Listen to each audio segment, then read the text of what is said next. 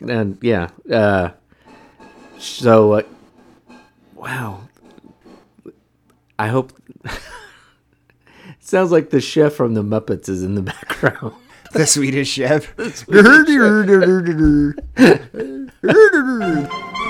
is better to think of church in the alehouse than to think of the alehouse in church.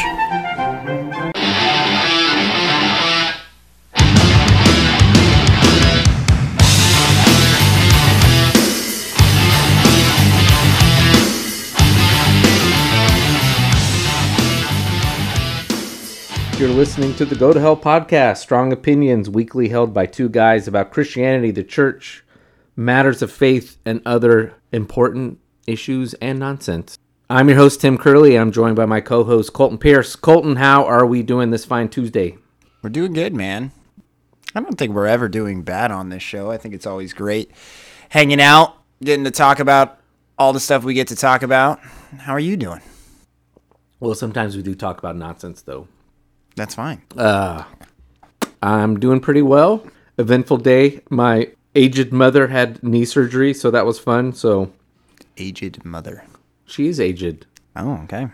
Would you tell that to her face? I would, and she'd probably laugh. And, Oh, okay. And yeah. Wow. I hope. Sounds like the chef from the Muppets is in the background. The Swedish chef. There was a thing. I know you don't have TikTok, Tim. I know us millennials and Gen Zers over here, but there's a really funny TikTok that was going around where people were just imitating the line from Harry Potter, and they just kept calling it that one line from Harry Potter, and it's Voldemort who's saying where he says Harry Potter, the boy who lived, come to die. And then he says Vada Kedavra. And somebody was like, and everybody was impersonating it with different voices. And some guy got on and said that one line from Harry Potter, but as the Swedish chef. And I laughed about that for probably like 2 straight months. Just in my head, I'd be like, any money, American name. And it was so funny. I thought that was hilarious. So yeah, that's what you get. Internet people, it's great for you. It's great for your brain. Yeah, so apparently my wife's in the background cooking, and she's not a graceful chef when she's in the kitchen, so she likes to bang pots and pans, so hopefully she'll be done soon. Mother had knee replacement surgery, so should be fun the next couple weeks. Nice. Physical therapy in the house and outside the house, so but it went well, so that's nice. And she needed it. It was really slowing her down. So thank you, Dr. Dunklin. Well, that's awesome. Thank you, Dr. Dunklin. What are we drinking tonight, Tim? Are we sipping on something? Sitting here, drinking beer, talking guys, dreaming, killing time, living life with some down-home friends. We are sipping on little something something from Lagunitas. Yeah, and I'm a big fan of this beer. This is like a go-to. Just kind of like a nice little casual beer that I pick up all the time to drink fairly regularly. This might be a beer.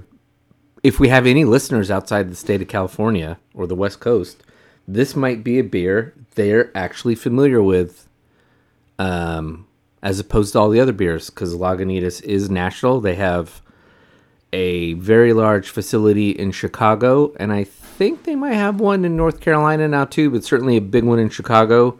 Yeah, and they're owned by Heineken. Are they? I believe they still are. I mean, I remember when the buyout happened when Heineken bought them, but they may be owned by somebody else now. And I forgot about that. I try to put those things behind me. Yes, I mean we think of them as a microbrewery, but they're not. Yeah, they're a huge operation.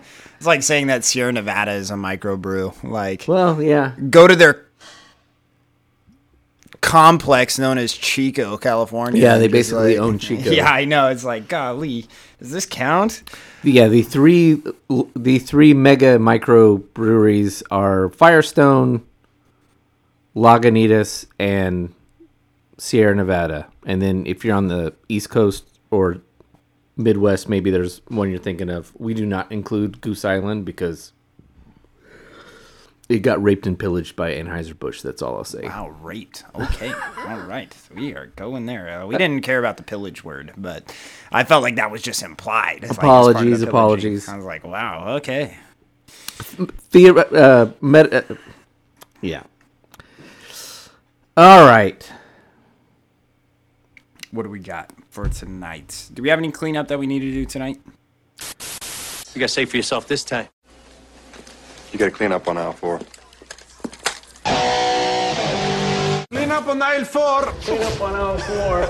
Clean up on aisle 5. Clean up on aisle 3. Clean up on aisle 3. Clean up on aisle 7. Clean up on aisle 7. Clean up in all the aisles. I want to circle back on something. 2 episodes there was 2 episodes we were doing, we were responding to issues that people had submitted to BuzzFeed as to why they left the church. And one of the submissions talked about their mother or grandmother leaving the Catholic Church because they got tired of, they're basically told if you're not tithing 10%, you need to leave. Yeah. And I talked about how I think you and I don't really think that's biblical. There's actually a lot of people within pastors and parts of the church that don't think that the 10% strict rule is really a New Testament thing. There's certainly a large percentage of the church that does, but I think there's a large minority probably that surprises a lot of people who do strict to the 10% rule who are like, yeah, no, that's not really an actual rule. That's not really mentioned. So Yeah. or if it is, it's more of a tradition. So, You know how and much then you took it a direction I wasn't planning, and I think this is an area where you got really worked up, understandably, and you took it from the perspective of, yeah, you need to be giving, and if you're not, you don't understand what's going on. Yeah, I remember. Are you wanting me to like double down on that one? No, Yeah, or just giving people background because I want to back you up in what you said but just do it in a way so that if people are listening to this who do go to church and still think that the whole giving thing's nonsense because they're Bono and they think that the God they believe in isn't short of cash, mister, or whatever reason, they don't think giving's all that important. I think I want to point something out that might make you want to rethink why you should be at least giving something, whether it's 10% or at least just something of your money. But you can... Yeah, I mean, my thing is like the church is as big as you and can offer you the services that you are wanting only through monetary means, right? Like everything that happens on a church Sunday, everything that you see has dollar signs behind it. Like that's just something that needs to be acknowledged. The staff members that are taking care of your children during children's church, the staff members that are taking care of your junior high or your high school students, the staff members that are up on stage that are leading you in songs, the staff member that gets up there and gives you a sermon, the lights that are on in the building, the heat, the electricity for you to have like a normal temperature, the remodels, all of that stuff come, and it was like global impact if you're like really into global missions and all that kind of stuff, like local impact, all of that stuff is money. And the church itself, like if you were to think of it, the best way to think about it is if you were to go back to the home church method, right? Like if you went to the home church and you were like, and you had it and you were like, hey, like I feel like what we're doing here is really good, but I feel like we could take it up a notch. Like maybe somebody comes in and they sing songs or whatever. And then it's like, well, you know, like maybe I could be better at playing these songs if I was able to spend more time with this, but I'm not able to spend time with it because I need to get paid money. That's what you need to view like the church as, is like you have to view it as this is worth what goes on in a church.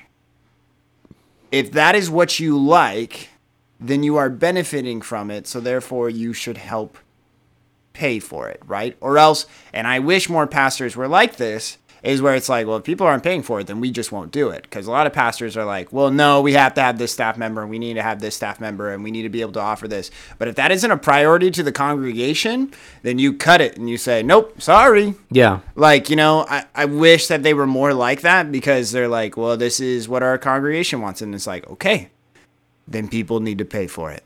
Like, because that's just how it needs to be. That's just how the church has to be. So when it comes to going to church on a weekly basis, and whether or not you're giving or not, is just remember that everything in that place it's got dollar signs behind it, and you are benefiting from that. And that this is just the people that are there like on a weekly, monthly basis. You know, you're there on a regular time schedule, and it's just like, are you contributing, or are you just, for lack of a better term, should I say it? I mean, just like you're just parasiting like off of that. Like, no, you reap all of the benefits but give nothing in return. Sure. And there's people that give like time and like that kind of stuff, and there's a whole lot of stuff in between that.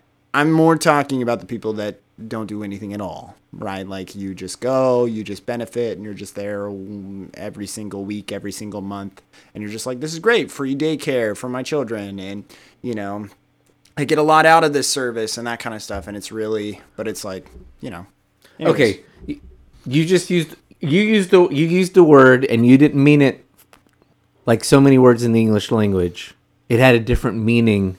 You were using it in a different way, but I'm going to use it in another way and just be really crass about it. You said going to service. And if you are listening to this and you do go to church and you don't give, I challenge you to look at your church. I'm going to be crass about this. Sure. Look at your church as a service, not church service, but a service. Right. The reason why we're doing this cleanup on aisle 5 section, I just had look. A lot of times, Colton and I do. The reason why we do these cleanup on aisle 5 is we don't just record them and then just like, yeah, whatever. We both think about what we talked about, and a lot of times there's something I didn't say or think I might have didn't say it correctly. I had kind of a epiphany about 10 days after we did that episode, and it just occurred to me, look, there has never really been a good excuse for people not to give their local church. Just putting away the tithe thing, the mandatory, I'm telling you, God's making you give this. There's just never really, like Colton said, you're going there, you're using facilities. You pay for a babysitter on Friday night for you and your spouse or significant other to go out. Just think of it as someone is babysitting your child for an hour. You want to make it that simple. I could get really mean about it and say you're outsourcing teaching the Bible to somebody else, to your teenager. But I don't know, maybe a lot of you are actually doing both. And so, you know, you're not outsourcing. It's just you're getting tutoring lessons. Let's think about it that way. You're getting tutoring lessons. That's never been an excuse. But I submit to you, in this day and age, when the internet unexpectedly, I don't think anyone 10, 15 years ago expected that the internet would morph to the point where we're already hearing people complain about it, and I understand why. The unlimited services platform that the internet, we pay for all kinds of things, $9 a month, $20 a month. TV services, well, all the different things you're paying for your TV services. My wife and I subscribe to ButcherBox. We would love you as a sponsor, ButcherBox. It's phenomenal. Get your really high quality meat. That's a subscription. The thing with podcasts now, which is turned podcasts from a side thing that publications did in order to get, do kind of like radio on the cheap, It's now become a professional thing, so that a lot of podcasts, this one doesn't. You and I don't envision it. Things might change down the road. We're doing this because we're just hoping to reach a broad audience, but people have turned this into a profession. How many of you listening to this who like podcasts pay for a Patreon or these other services to where you can get the full podcast experience? It's not enough just to get 20 minutes, but I want to get an hour or 2 hours of Joe Rogan. I want to get the full 3-hour experience. I'm not judging any of those things, but boy, we throw down our shekels for all kinds of services, and then yet when the preacher's up there, it turns into ickiness. Right. Like, oh, how dare you? Okay, yeah, I knew it. I was just gonna go hear about God, and then you had to turn it into an Amway pitch. It's not an Amway pitch. If you value the service you're getting, fork it over in the same way you do to Netflix or HBO Max or the Joe Rogan Experience or whatever thing you're paying all these subscriptions to, because they provide you a service. And you know what? Whether you're actually a self-sustaining Christian, you're doing all the things that you need to do one-on-one, reading your Bible, engaged in books that help you understand the Bible, daily prayer, the spiritual life, all that stuff, you're still going to church. Church is providing you a guaranteed time for an hour or two to be around other people, and that costs money. Yeah, and I would challenge you to eventually, I think that's a good starting spot for tithing for anybody like that, but eventually what you should be challenged to do is, again, what we've said several times on this podcast is you have to be bought into that mission and that vision, and that eventually it's not about you. It's not about you paying for this service anymore. You're like, my kids are grown, I don't turn them in to the daycare and all that kind of stuff. But no, it's about paying for that program to happen to other people. Yeah. And that opportunity to happen for others, not for you. And so what if you're not a part of the decision-making process, right? Like, you don't get to say, who they hire for the music pastor or what goes on in the children's ministry. And you may think that your money gives you say-so. It doesn't. Please do not continue to think that your money that you invest in the church gives you say-so. You should never be using that as manipulative against the congregation and what the head pastor is trying to accomplish there, because that happens way too much in congregations. And oftentimes head pastors are intimidated by their head donors because they are like, I don't know what we're able to do here and that kind of stuff. And there's rules that kind of go along with that, and we'll probably talk about that at some other point. But for the time being, just know that your responsibility is to be supportive, and it's not about you and what your wants are. I will say, if one of the reasons why you're not giving your money is because you're not really sure where that money's going, maybe that money outside of the camp, a decent amount of that money outside of campus is going somewhere else, and you're not sure how effective it is. Colton and I have talked about in previous episodes, we're not big fans of church shopping. We shouldn't just be going around trying to find the perfect church. There is no perfect church. But if that's a real big issue, then find the church that meets your mission and vision on how money should be spent. It isn't about you, but I understand wanting to find a place. We certainly have friends that we know that we don't go to the same church with, and they've struggled with that very thing. I started reading books when Giving Hurts. There's a whole slew of books that came out in the last 10, 15, 20 years about how the traditional Christian missionary model for the last for the last century or more hasn't helped, and it's actually hurt people in the third world. I completely buy into that. Find a church that buys in that model too, and is not just looking to do, proselytize people and turn them into Jesus followers, but actually meeting the needs of people who are in absolute worst kind of poverty you can think of. So if that's what's holding you back, maybe look for another church, or still give to that church and then find that Christian charity that functions in the way you think is actually a better way to reach people in the third world, or whatever whatever your jam is when it comes to Christian charity. Yeah.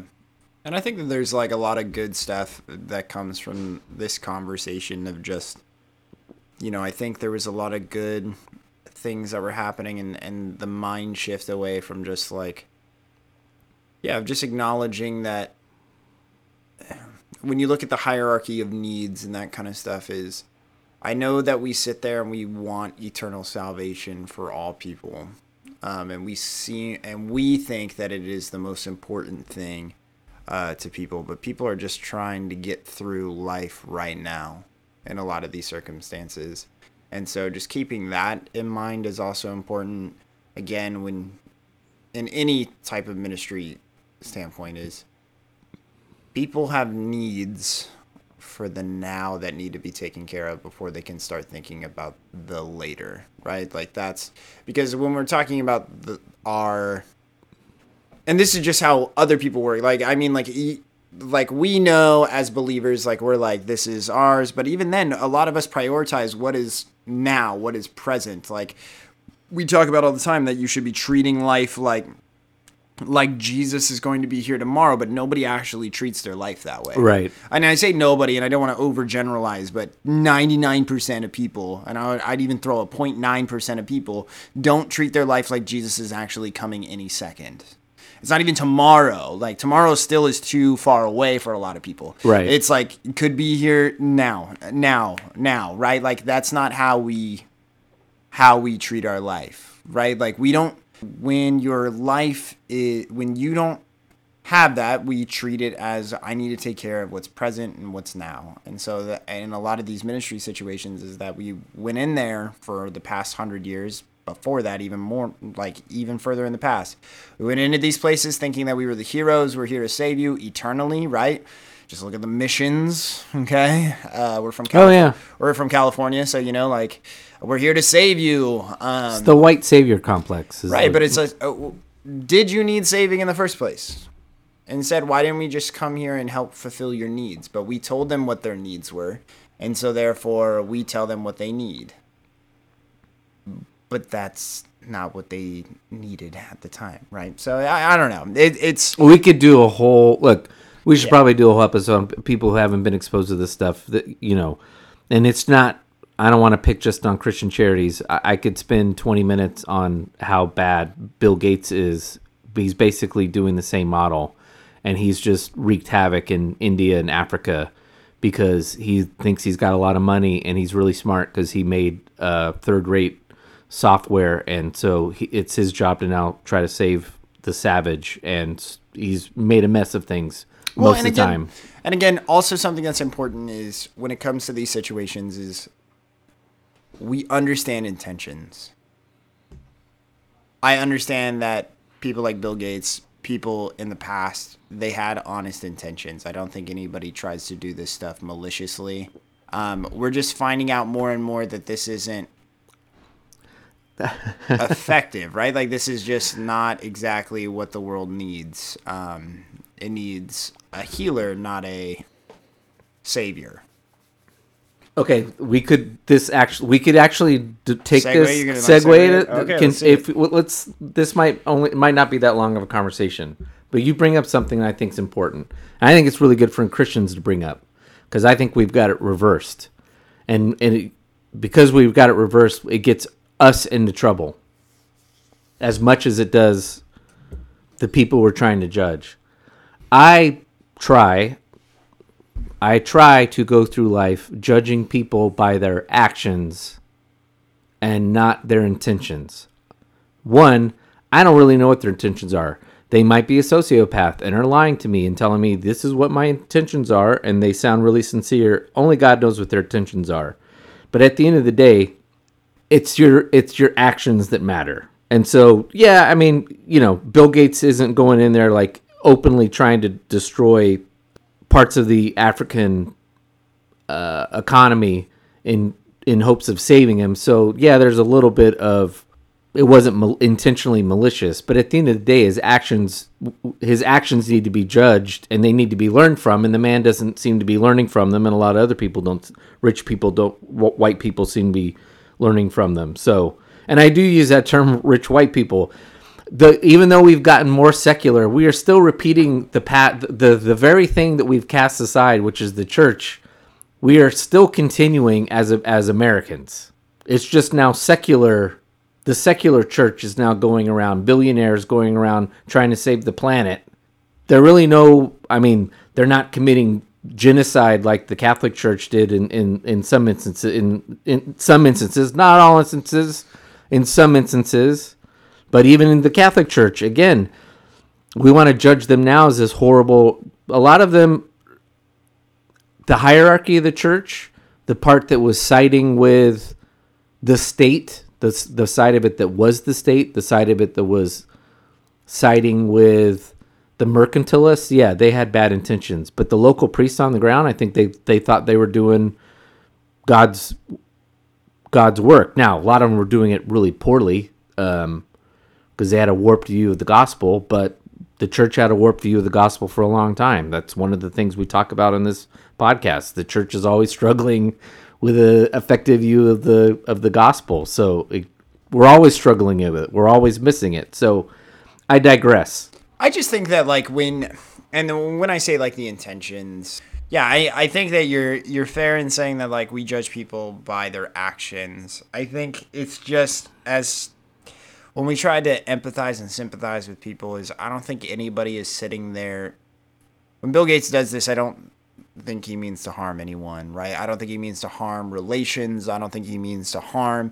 I don't think anybody is the stereotypical villain in a Disney film who views themselves as evil, they're looking for world domination. No, I don't think he's doing that. No, but I mean but I think that's something that needs to be said, is that we have to acknowledge that, one, yes, you messed up, but I can see that wasn't your intention, right? That isn't what you wanted to have happen, but these are the results, right? And so we need to be better through that. We're not sitting there blaming you, right? We're not sitting there and saying this is.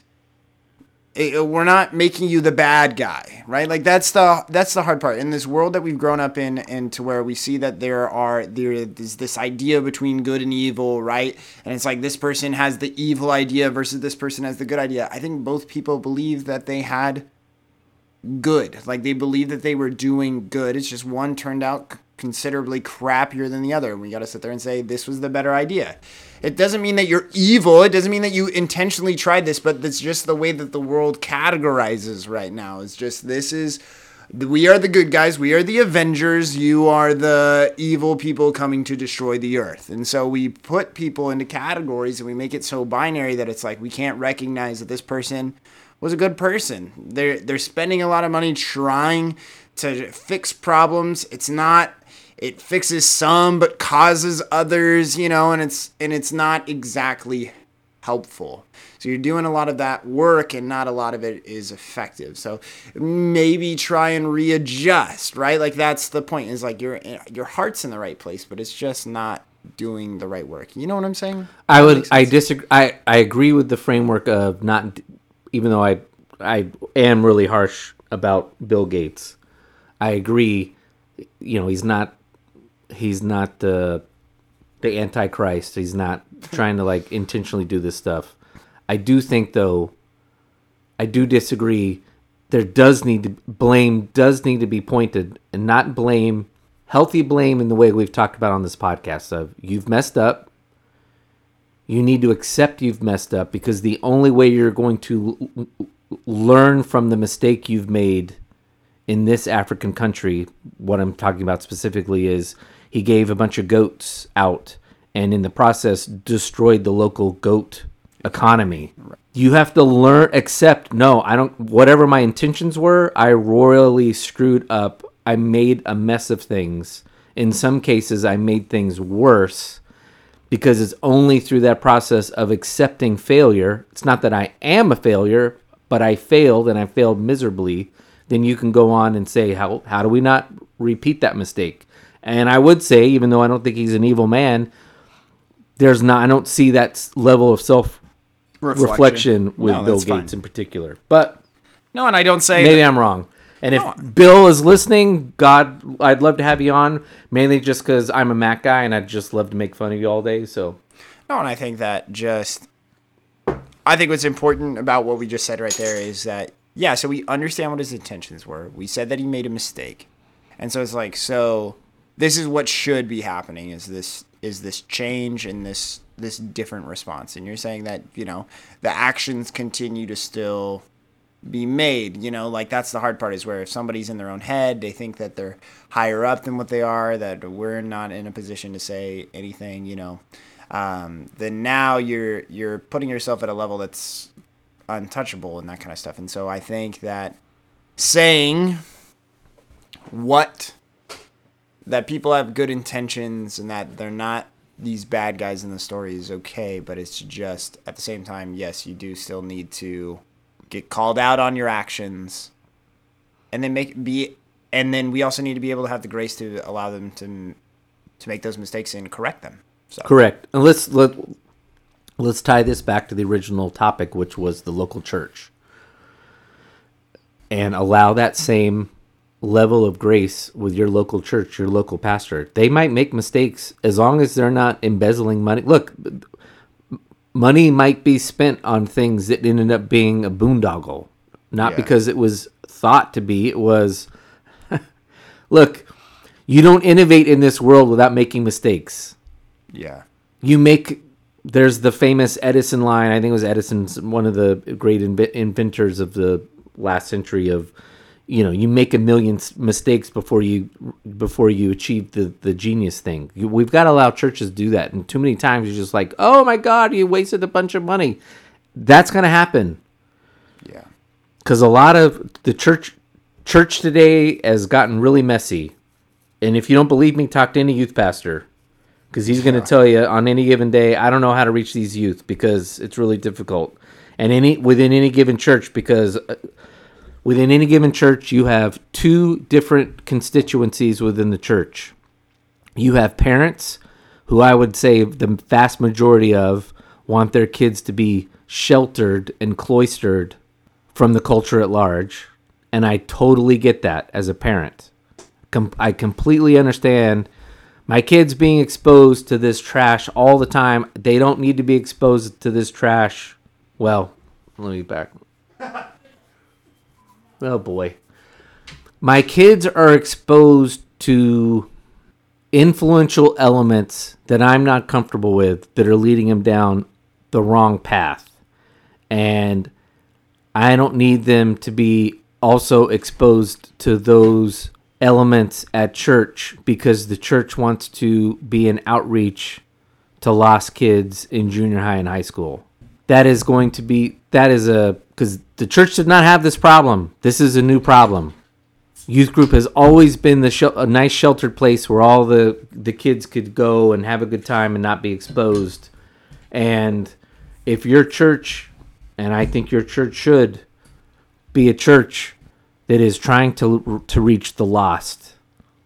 Because if you think that America's this Christian country, it is not. Most Americans have no idea anything about the Bible. This is not the country where people grew up knowing the Old Testament stories. People don't know the Bible. They don't know Jesus. This is a post-Christian society. And if church is going to sit there and just try to meet the needs of those who already believe, we're going to die. Yeah. I don't have an answer to what that means for junior high and high school. And I've been on both sides of it. I have friends who've, didn't want their kids exposed to that element. My wife and I certainly had pause about that. But some of the most rewarding experiences were getting to know kids who were lost, who had literally no parents at home or virtually no parents at home, who just needed healthy male-female couple just interact with them like they're not trash. And I'm not saying all those kids ended up turning out great. I will say from a selfish standpoint, it was really meaningful to my wife and I. It'll really soften those sharp edges about judging people. And it really starts making you understand why people that you then find on the other side of life, why they're that way is because they grew up in that kind of environment. So, boy, that was an intellectual walkabout. I don't know if it was intellectual. This last 20 minutes was just... It's a long cleanup on aisle 5. That's That's what we did last week.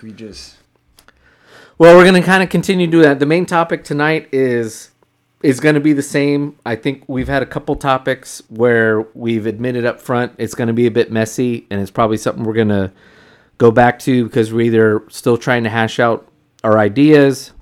I'd like to have our friend Andy on again to maybe talk about some of this stuff too.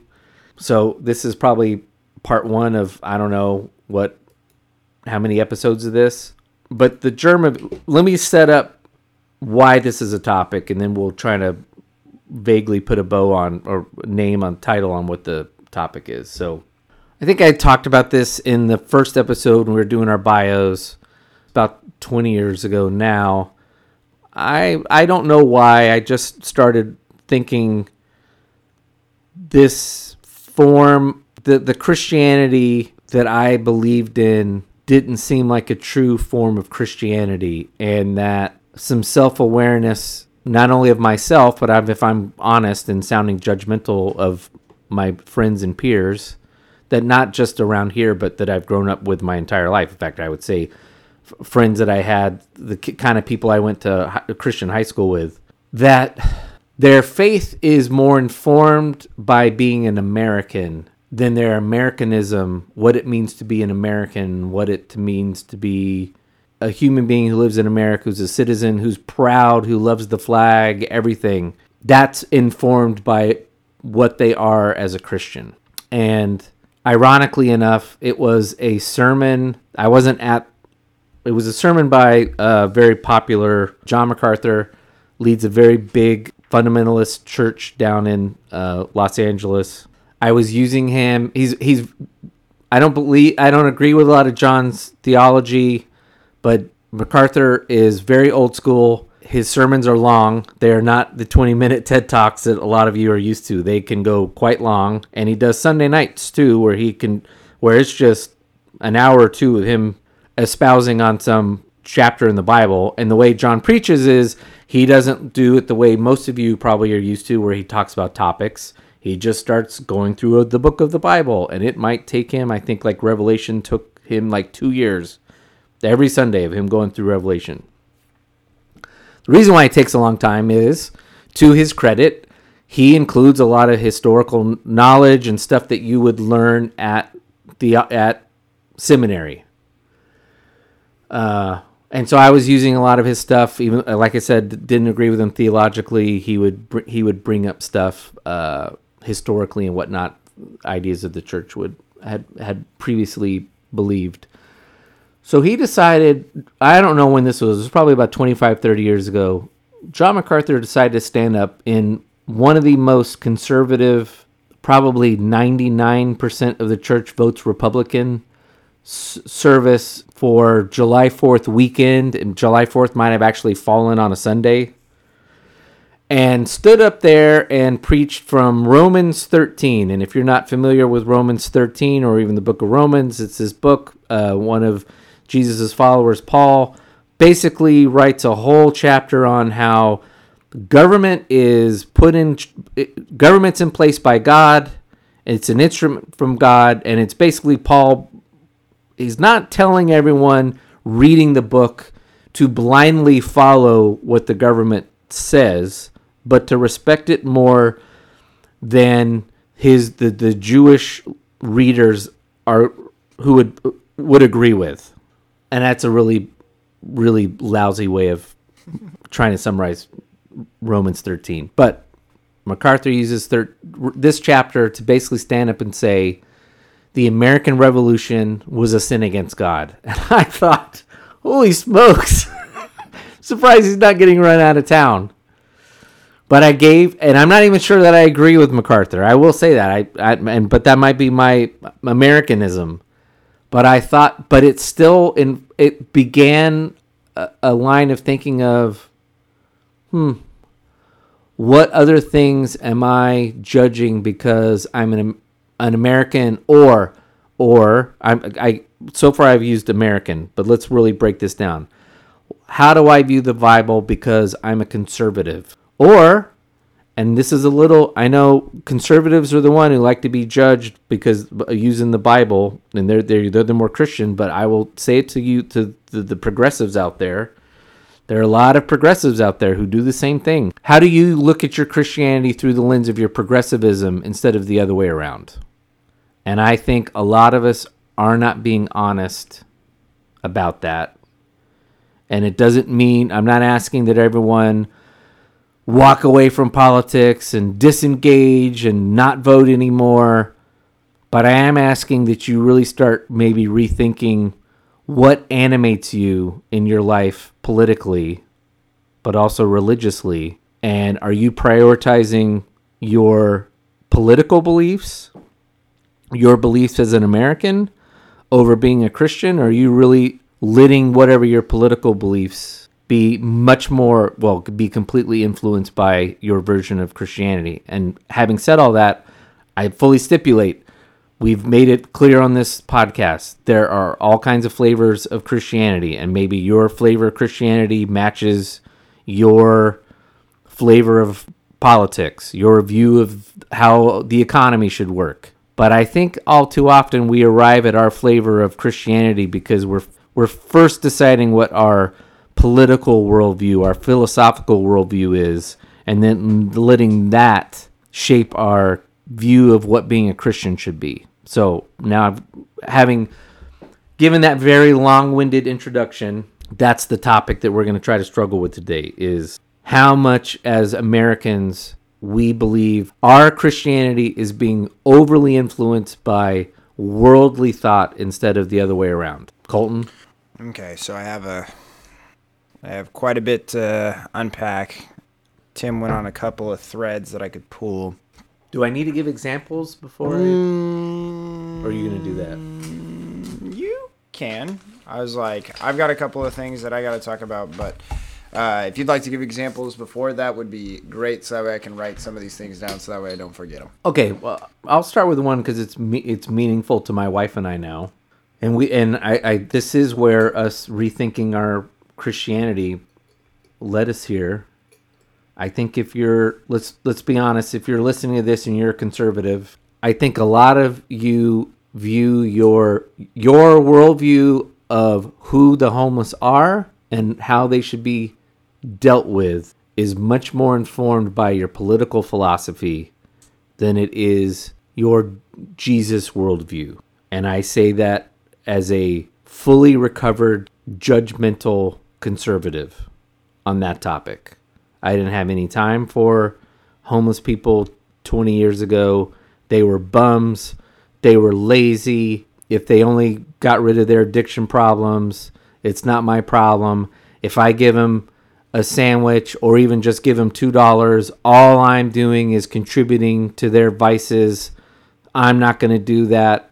That's an easy example. We kind of touched on it. I don't think we got, we kind of wanted to, we didn't get there. We kind of got off track. But the episode we did with Andy dealing with violence and particularly the ownership of guns and self-defense, I think that's a perfect example. I think a lot of us who own guns, I say us, I don't own any guns, but it's not because I don't want to. I just don't own any guns, but I'm not opposed to it. I think our view of self-defense is much more viewed as the Constitution, and not much reflection on maybe what the Bible has to say about it. And then the other one's taxes. That one's an easy one. And just to be clear, I'm a low-tax, small government person, but... What's really funny is we just watched... So again, we'll timestamp it a little bit. We had Dave Chappelle's Saturday Night Live opener this last weekend after the vote that happened last Tuesday. The midterm election, yeah. That happened we're recording a week after the midterm election. So. And it was pretty funny. He said, he talked about, a certain president's reaction to not paying his taxes and saying, that's what makes me smart. Right. It's so funny. I mean, Do you agree with my premise to begin with? Your examples, you had guns, you had taxes. What was your other one that you had said? Homeless. Oh, the homeless situation. We could throw abortion in there, but I'd struggle with that one because abortion works. And then usually the homosexual agenda is one where we actually use religion to influence our government. Rather than let's do. But I also think that same-sex the marriage part of it in particular. I think abortion and homosexual often go, and we'll talk about that when we get in there. But so I just want to make sure: guns, taxes, homeless. Did you say another one besides those three? I'm just trying to double check. No, I think that's it. Okay.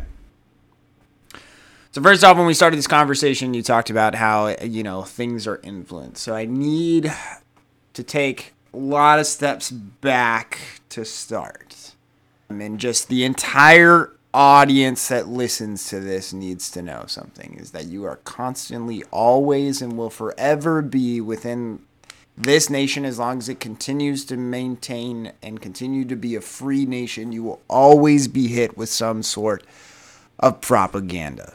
And I know that that's a negative term. When we think of propaganda, we often think of what happened in, we think about the Nazi propaganda, right? We think about how the Nazis drew the Jews with their long noses and all that kind of stuff. We think about World War II propaganda, though we can do it, right? Rosie the Riveter, we had, the Nazis were drawn as zombies. I was like, you can go find Bugs Bunny cartoons and even Disney cartoons of the Japanese being drawn as monkeys. You can find it of African Americans being drawn of that, right? Like we think of that type of propaganda, and we sit there and we say that doesn't exist anymore. Okay, right? We're not as susceptible anymore, which is bullshit. Yeah, that's Madison Avenue and people are going to come after me for this one. But if you really think about it, and if you are truly being honest with yourselves, does the national anthem need to be played before every single sports game? I'm so glad you're bringing this up. Why does it need to be played before every single sports game? I'm gonna double down on that. Do we have to support our troops? Do our baseball players playing baseball, standing there and saluting the flag, is that supporting our troops? And I'm gonna be very strong about this. It's my personal opinion. If you disagree, I don't think you're necessarily wrong. Personally, I do not agree with the Pledge of Allegiance. I do not think Christians should be giving a pledge to a country. Jesus comes first. And we can say, oh, it's a Christian country and that's the pledge we're giving it to. I don't agree. And I will fully admit this is a very recent thing I've come to. And maybe I'm just a crank. But no, I don't think you're a crank. I think if you believe the national anthem, the Pledge of Allegiance, okay, you had it written down. I had it written down. I was like, we were going to start with again. I don't think that it's healthy. I don't think Christians. Let me put it this way. I don't think it's healthy that Christians believe that the Pledge of Allegiance is this fundamental thing. And that's one of the things that's showing that the country's going to hell. Particularly when, I might point out to everyone, here's the irony of the Pledge of Allegiance. It would have been a caricature 10, 15 years ago to say that if you really are in on the Pledge of Allegiance, you're a conservative. If you're not, because it's got God in it, you're a progressive or you're a Democrat or a liberal, whatever. I don't know if that's the case still. But for those of you who are conservative and you think that the Pledge of Allegiance is a big deal, the Pledge of Allegiance was created by a progressive in the early 20th century, and the whole point of it was part of the movement to decouple God out of the public schools. And in fact, the Pledge of Allegiance, I think for the first 2 or 3 decades, had no reference to God for that very purpose. The purpose of it was a pledge to the new thing we were supposed to follow, and I wouldn't say worship, but just follow like we would a king or a god, which is the all-encompassing United States of America. That doesn't negate necessarily, there's a lot of things that are built on opposite of what it's now intended, and, things evolve in society. But just keep that in mind. if you're a really big believer in the Pledge of Allegiance and how that's fundamental to creating like really good Christian citizens who are going to be followers of the United States and they'll love this country, love it or leave it, love it or leave it. That pledge is based on someone who wanted to do the absolute opposite. And just because God is in it, I don't think really changes that much. The side that really is offended by it is making a big deal about it. And the side that really thinks because God's in it just for a second there, that it's a big deal. But no, actually, we're pledging allegiance to the flag and the United States of America. And as Christians, we should only pledge ourselves to Jesus Christ. Right. And if you disagree, again, I don't think you're a troglodyte, but I do disagree, and I really hope you take this and think about it. At least think about it.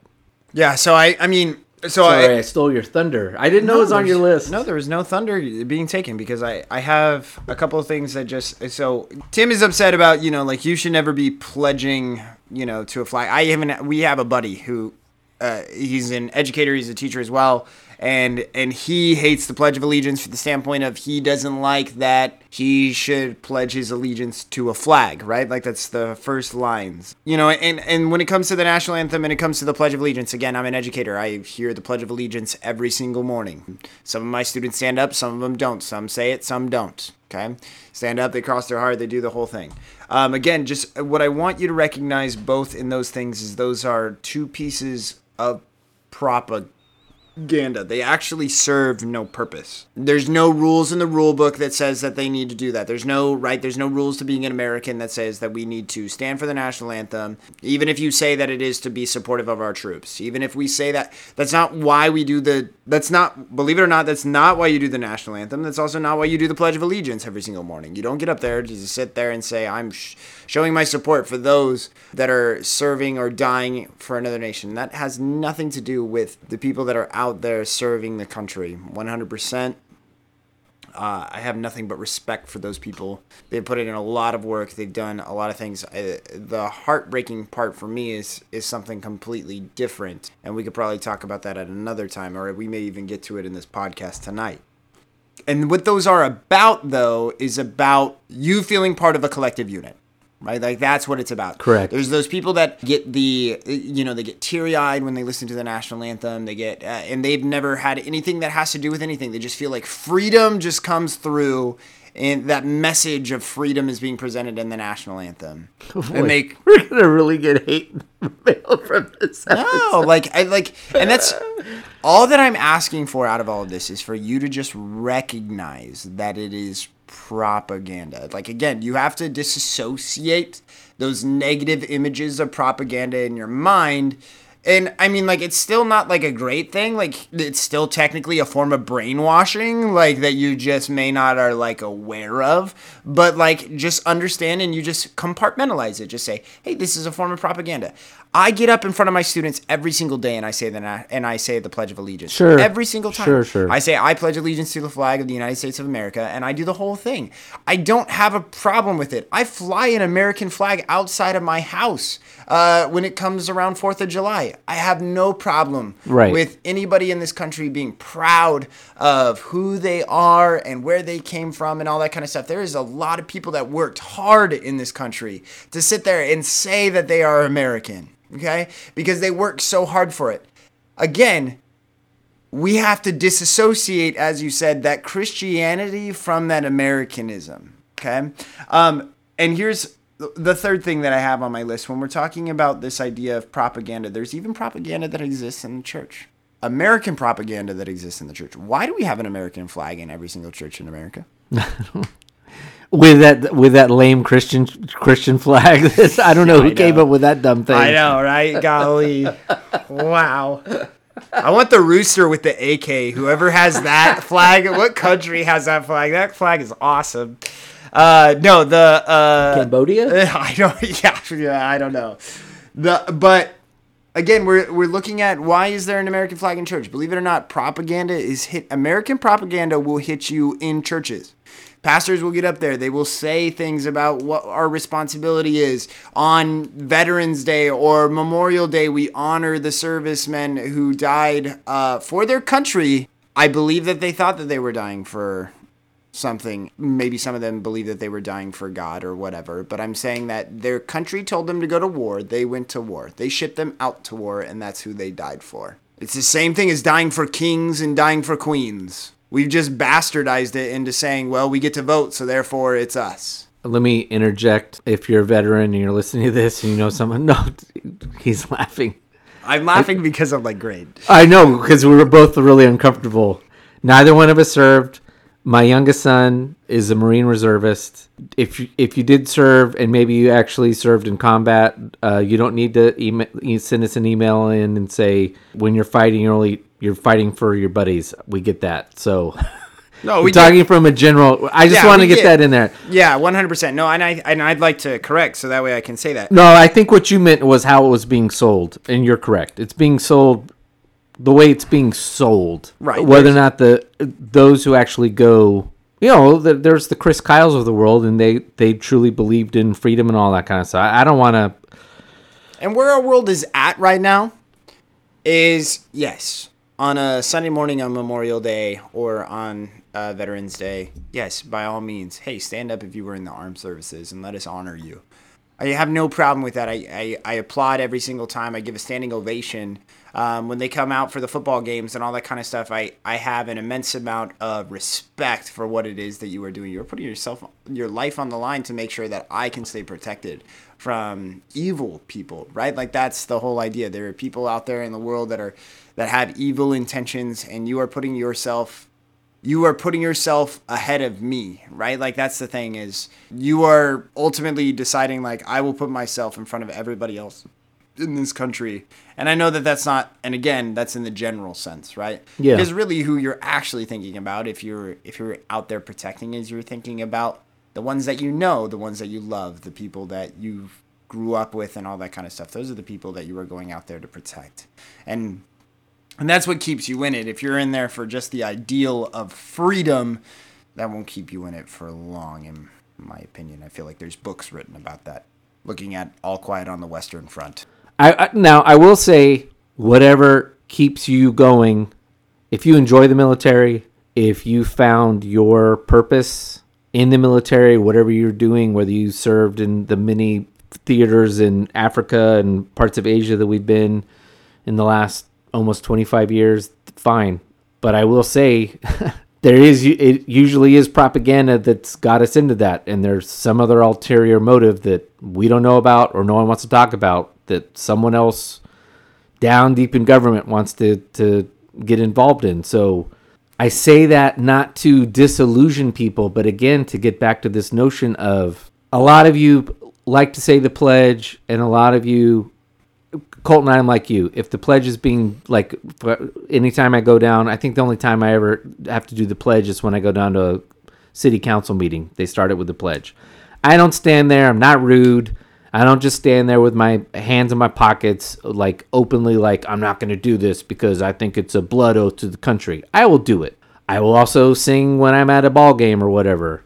I actually, even though I agree with you too, there are moments where, someone sings it really well, you get emotional. You do. I have no problems. Again, it's not. The problem is, as Americans, we like to be talking absolutes.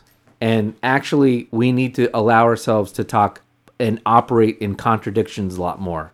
Life is walking contradictions. And, on the one hand, can be proud of America and all this, that, and the other, but also be very, very skeptical and almost cynical of America as a country, that, as I am. You can do both. One keeps you from going down the dark path of being skeptical and cynical. That's not a good path. But the other side keeps you from being into this mind trap, this mindset, which is where I think we're kind of going with this, where a lot of Americans have been, where I think I started decoupling. This is a Christian country, or it was a Christian country at some point, and it no longer is. The United States of America never was and never will be a Christian country. That is a bunch of garbage that has been sold from the very beginning. It never has been. It has been a human effort, period.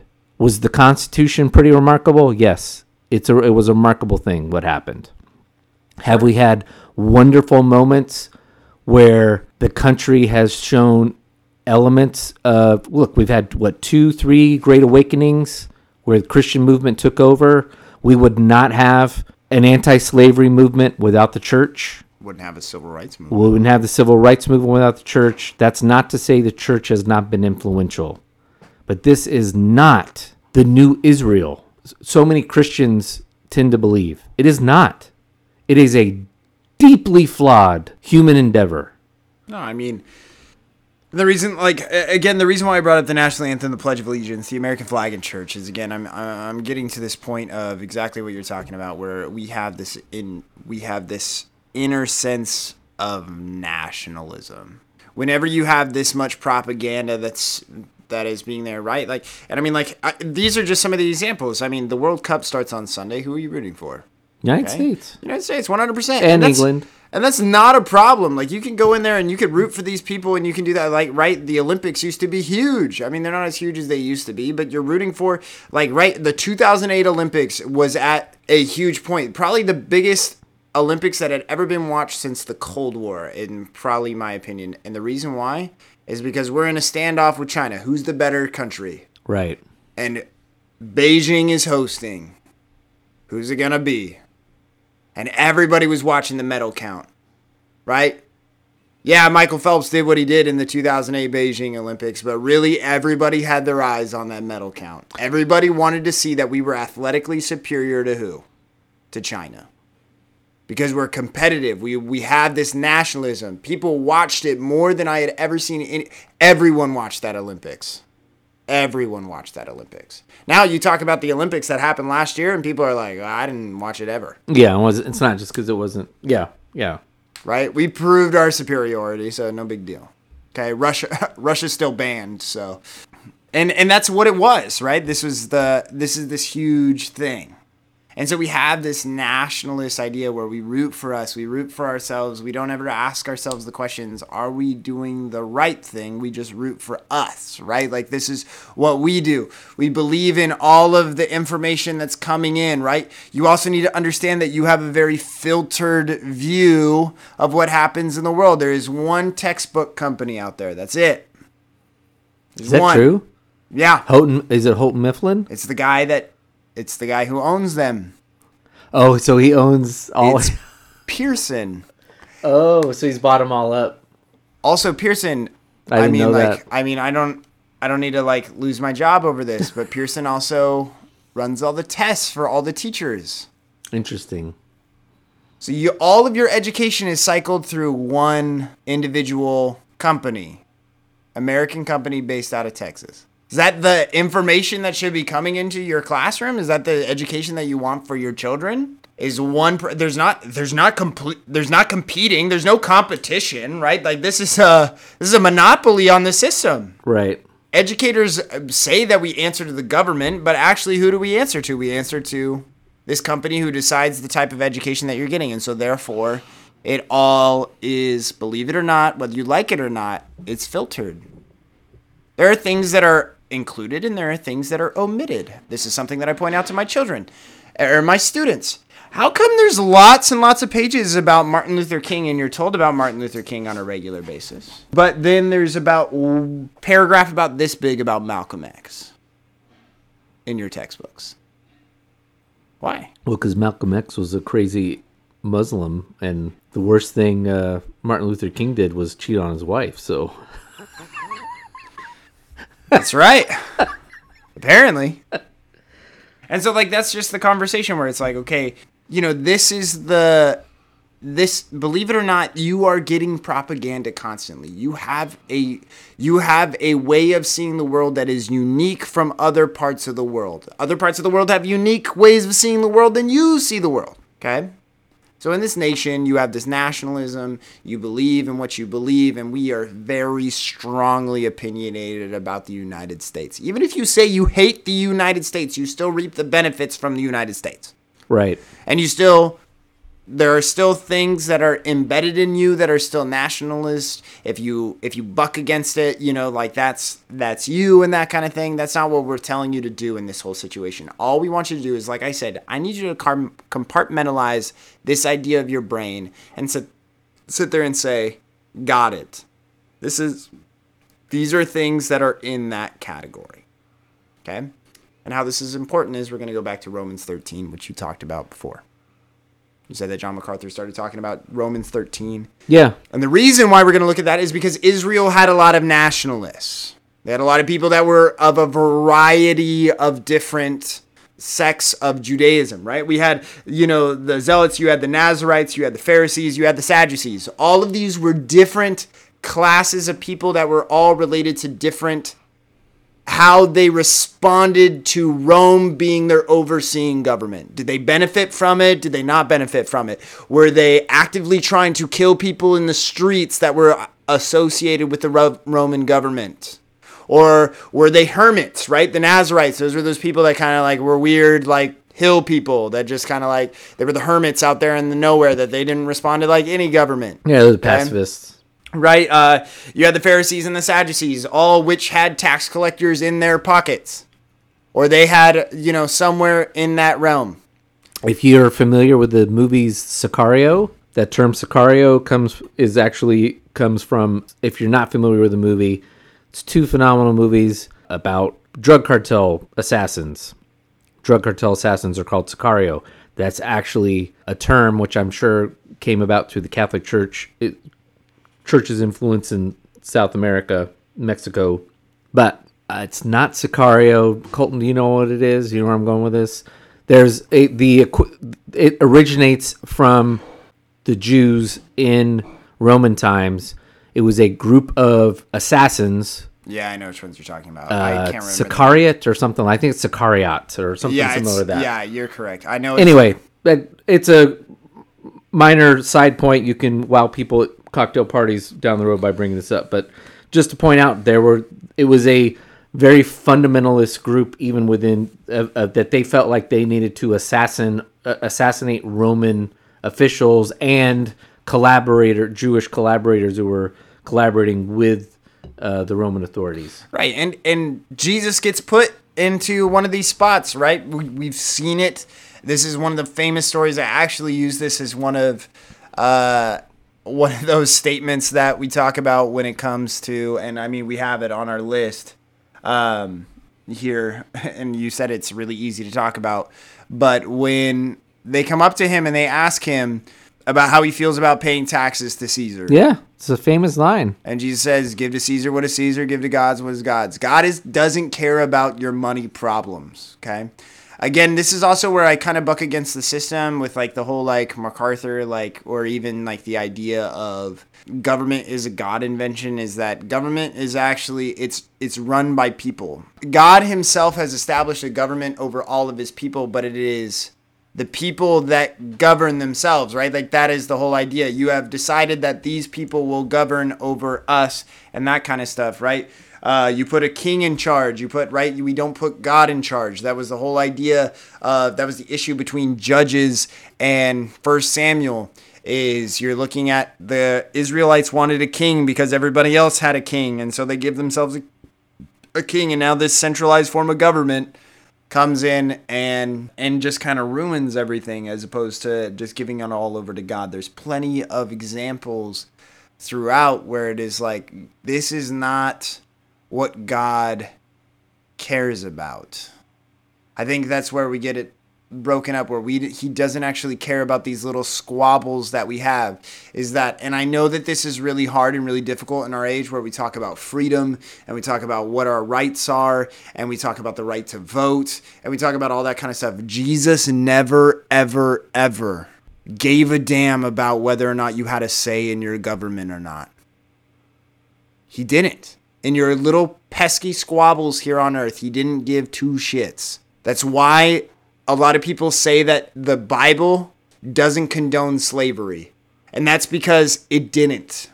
It said, this is the circumstance that you're in. Right. And so therefore you need to respond based on the circumstance you're in. Now it asks those that are outside to sit there and say, hey, this isn't right. This isn't okay. But if you are in those circumstances, your response should be love and willingness to do more, right? That has always been what his request was. And again, slavery was a lot different than how we view it in the 21st century. Yeah, it wasn't chattel slavery. Right. It's not what it was. It was, just imagine any of you that swipe a credit card. Just imagine if you were to swipe that credit card, you would have to work for that person for X amount of hours in order enough to pay that back. Greek and Roman slavery was very complicated. You did have everything from Right. slaves that were treated something akin to chattel slavery that we saw in all colonial countries in the second millennium.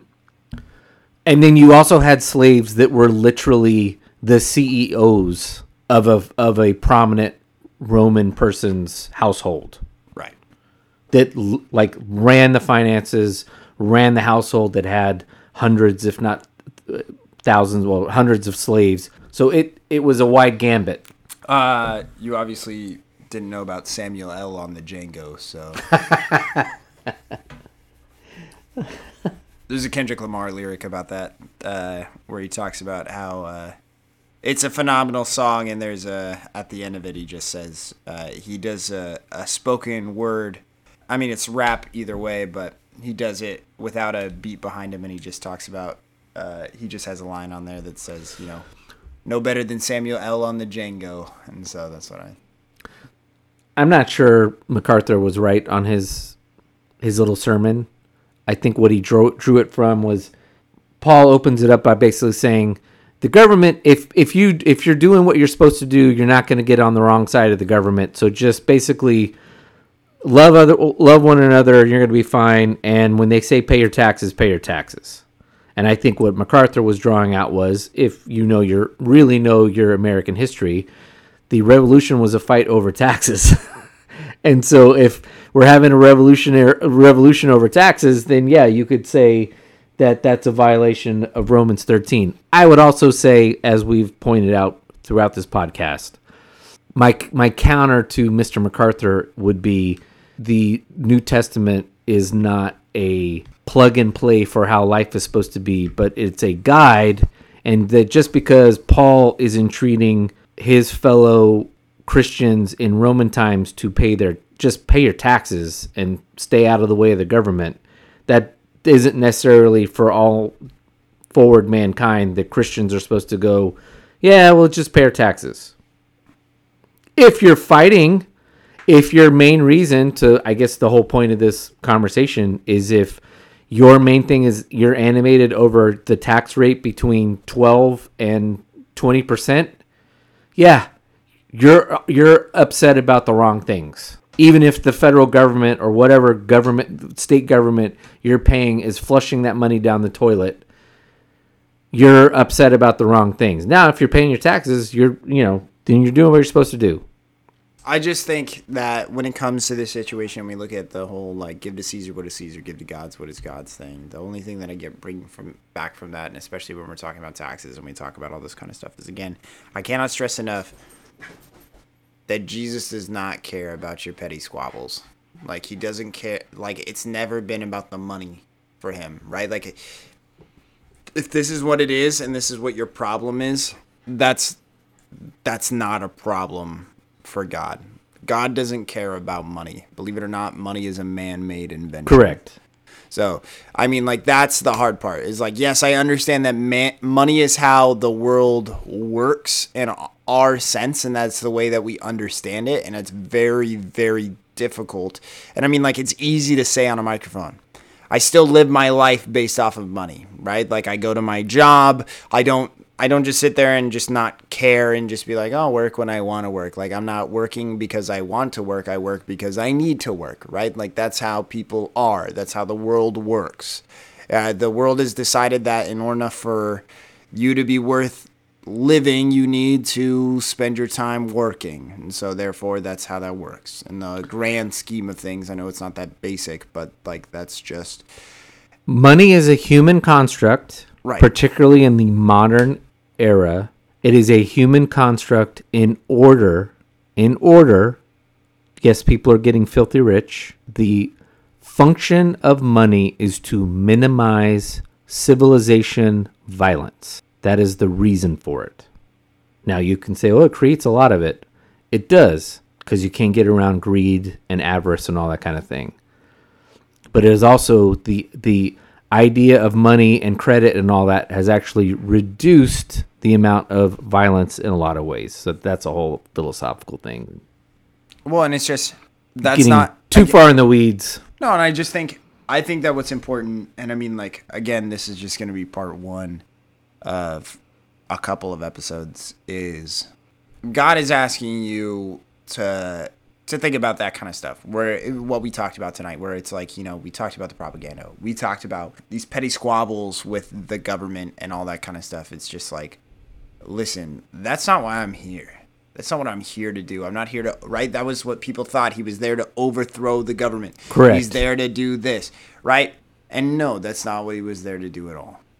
He was there to start a cultural shift based off of the people that he impacted, and that was his goal.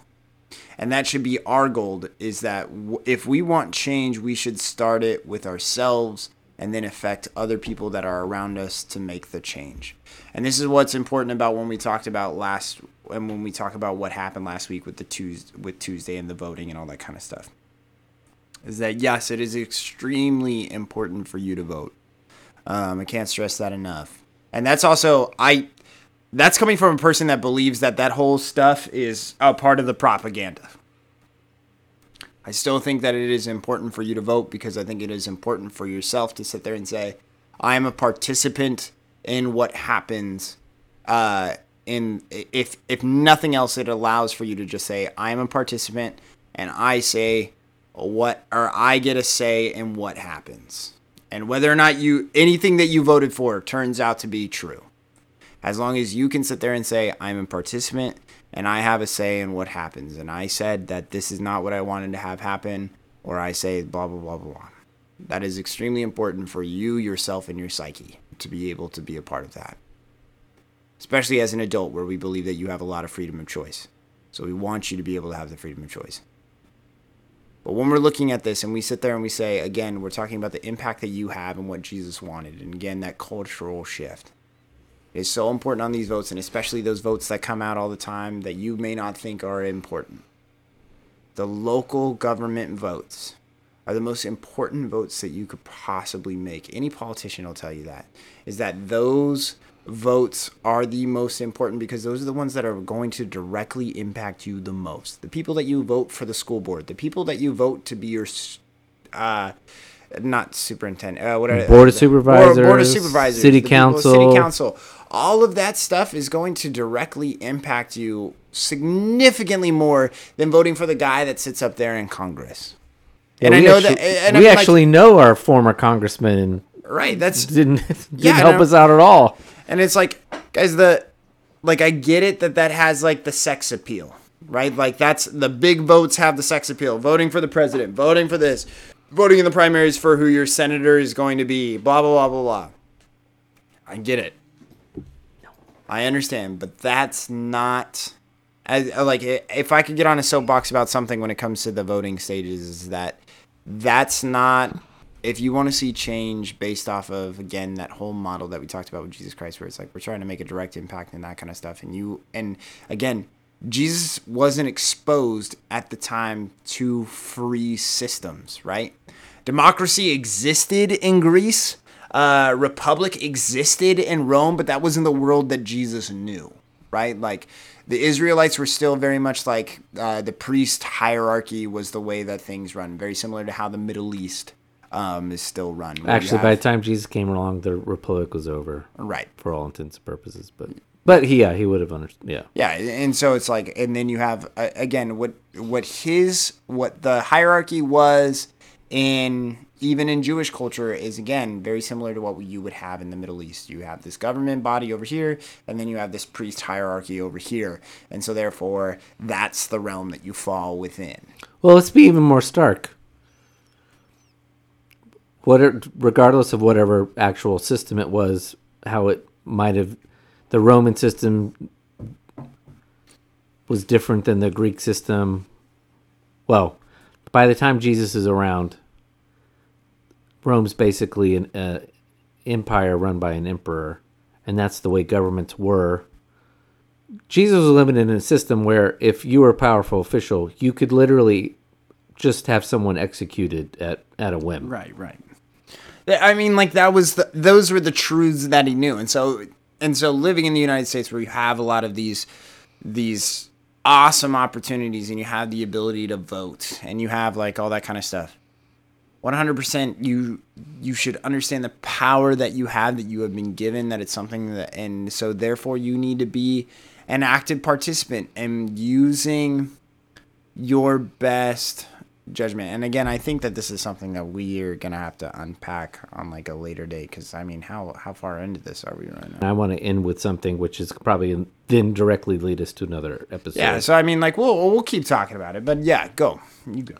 So I'm a big believer in the philosopher Rene Girard. He was a French philosopher from the last Jean Girard. Vicky Booby. Rene Girard, he was born in 1926, I believe, died in 2015, lived through the effects of World War I, lived through World War II. Parents were Catholic. I think he was a Christian. I haven't definitively heard if he's Catholic. I assume he's some form of Catholicism. Rene Girard is basically seen as a philosopher. I think he's not really a philosopher. He's a thinker. But he wrote a lot of books in the 20th century. I think a lot of them are very, very important. I'd like to spend some podcasts breaking them down a little bit, because I think more Christians should be exposed to them. One of them is a book literally called Scapegoat, and he goes through how it's basically the madness of crowds and how powerful people use victims in societies to use the victims to blame for why societies had its problems. Think the witch trials, think Nazis and Jews. He's got his last book was on the apocalypse and how he thought the apocalypse was going to happen. You might not agree with that. I'm not sure necessarily I would definitively. But one of the things he talks about in the apocalypse book, which I do agree with, because I think the way politics has gone in this country in particular, is his conclusion to the book is apocalypse is inevitable. There's nothing you can do about it. So what do? You don't worry about it, and you just tend to your garden. And by that, he doesn't mean literally tend to your garden, but basically tend to your world and do what we Christians are called to do. Tend to your worldly little garden. And I guess I will wrap this up, whether or not one believes that the apocalypse is going to happen or not. I'm just finding myself more and more put off by the politics that we see in America, not just by the left and the fights, but just what I'm told that I have to believe without question, even on the right side of the aisle, which I nominally agree with. And I find myself finding it so toxic that for my faith sanity, clumsy way of saying it, I think I'm just going to start tending to my garden. And I'll still vote, but I'm not going to consume the amount of political news and all that kind of stuff that I consume. And I'm going to question a lot of the things I'm told, not only by the left, but the right in this country. Full disclosure, I'm not a really big fan of the war in Ukraine. It's not that I think the Russians are great and they're misunderstood and Vladimir Putin's misunderstood. It's just I find it kind of disgusting that our country is monolithically behind war. And there is, whether it's the right or the left, or God forbid, a group of Christians out there, not marching like a bunch of crazy people, but out there somewhere definitively saying, where's the peace answer? And I'll be honest with you, full disclosure, some of them people hopefully are listening to this, will listen to this podcast. I've gotten in pretty heated discussions with friends of mine, the guys we hang out with at the brewery and cigar club and all that. I am in the minority, and I know I'm in the minority, but I think I'm right too. I don't agree with this just blind decision to go to war. And I might be wrong, but I would... It's not healthy when society has just a monolithic view of how something should be done, even if that side is wrong. You need some wrong people pointing some things out so that the folks who, even if they're right, but they're in power, kind of think twice about, maybe we shouldn't be pushing this thing so far. And maybe nuclear war and nuclear annihilation is a thing because, yeah, we could be concerned that this is if we don't stand up to Putin and do something about it, it's going to be World War II all over again. And yeah, those who don't learn from World War II might be doomed to repeat that mistake. But I'd also say those who don't learn from World War I, where a freaking archduke from a Balkan state gets murdered and it descends into some of the most barbaric behavior human history has ever seen for several years. And literally thousands of books have been written to try to figure out how the hell we got into that mess. We might wind up in that mess if someone doesn't take a step back and say, maybe it's important to pursue peace over being right about something. Yeah. And I guess that's maybe a way to wrap up this episode. No, I think that's... And if you have friends that you disagree with, I mean, I'd really like to get into the other stuff we listen to on another podcast. I am someone who adamantly is pro-life. We're going to have a abortion episode. It's going to be really emotional. But having said that, for all you listeners who are pro-life, I don't think it's helpful to call it murder and to call people who engage in it, most people, the Gosnell doctors aside, but I don't think it's helpful to engage in that kind of rhetoric if we're going to actually make change where we do away with completely, or at least make it what used to be what Bill Clinton talked about, safe, legal, and rare, and that abortion's is seen as something that's more of a last resort. You're not going to get there when you're calling people murderers. It's just two sides yelling at each other. And we could say the same thing about guns and all other issues. And so if you're a Christian and if you're really, really, really upset about them taking your guns, and you're really, really, really, really upset about them killing babies, or if you're listening to this and you're a Christian and you're really, really, really, really, really upset about those pro-lifers taking your women's rights away, take a step back. Is that what Jesus is really interested in? Don't tell me that Jesus was a feminist. Don't tell me Jesus gave a damn about guns or even self-defense. He didn't. And we've already been very clear that he was clear about taxes. So go to hell. So that's it for this episode. We will revisit this on a future episode of the Go to Hell podcast. We thank you for listening. If you like this podcast, please do us a favor. Go to the podcast app of choice, namely iTunes. Subscribe, rate, and review. That's how we get more people to listen. That's what we want, is more people to listen, whether they agree with us or want to tell us to go to hell. Questions, comments, critiques. Again, we have not read any yet so far on the air, but we will in due time. We want to make that a central focus. It's going to make it a lot easier for us to choose topics is by you folks telling us to go to hell for some reason, or we comically tell you to go to hell because we disagree with you. You can find us on Twitter at the Go to Hell Pod. Email me at tim@gotohellpodcast.com or colton@gotohellpodcast.com. And I think we're on Substack as the Go to Hell Podcast. I don't know if it's Substack. Anyway, you can find us on Substack too. That's where our main website is. If all you can do is muster up some good old-fashioned invective when you contact us, I say this with all due respect, go to hell and have a drink on me. Whenever the devil harasses you thus, seek the company of men, or drink more, or joke and talk nonsense, or do some other merry thing. Sometimes we must drink more, sport, recreate ourselves, aye, and even sin a little to spite the devil. so that we leave him no place for troubling our consciences with trifles. We are conquered if we try too conscientiously not to sin at all. So when the devil says to you, "Do not drink," answer him, "I will drink and right freely, just because you tell me not to." Martin Luther.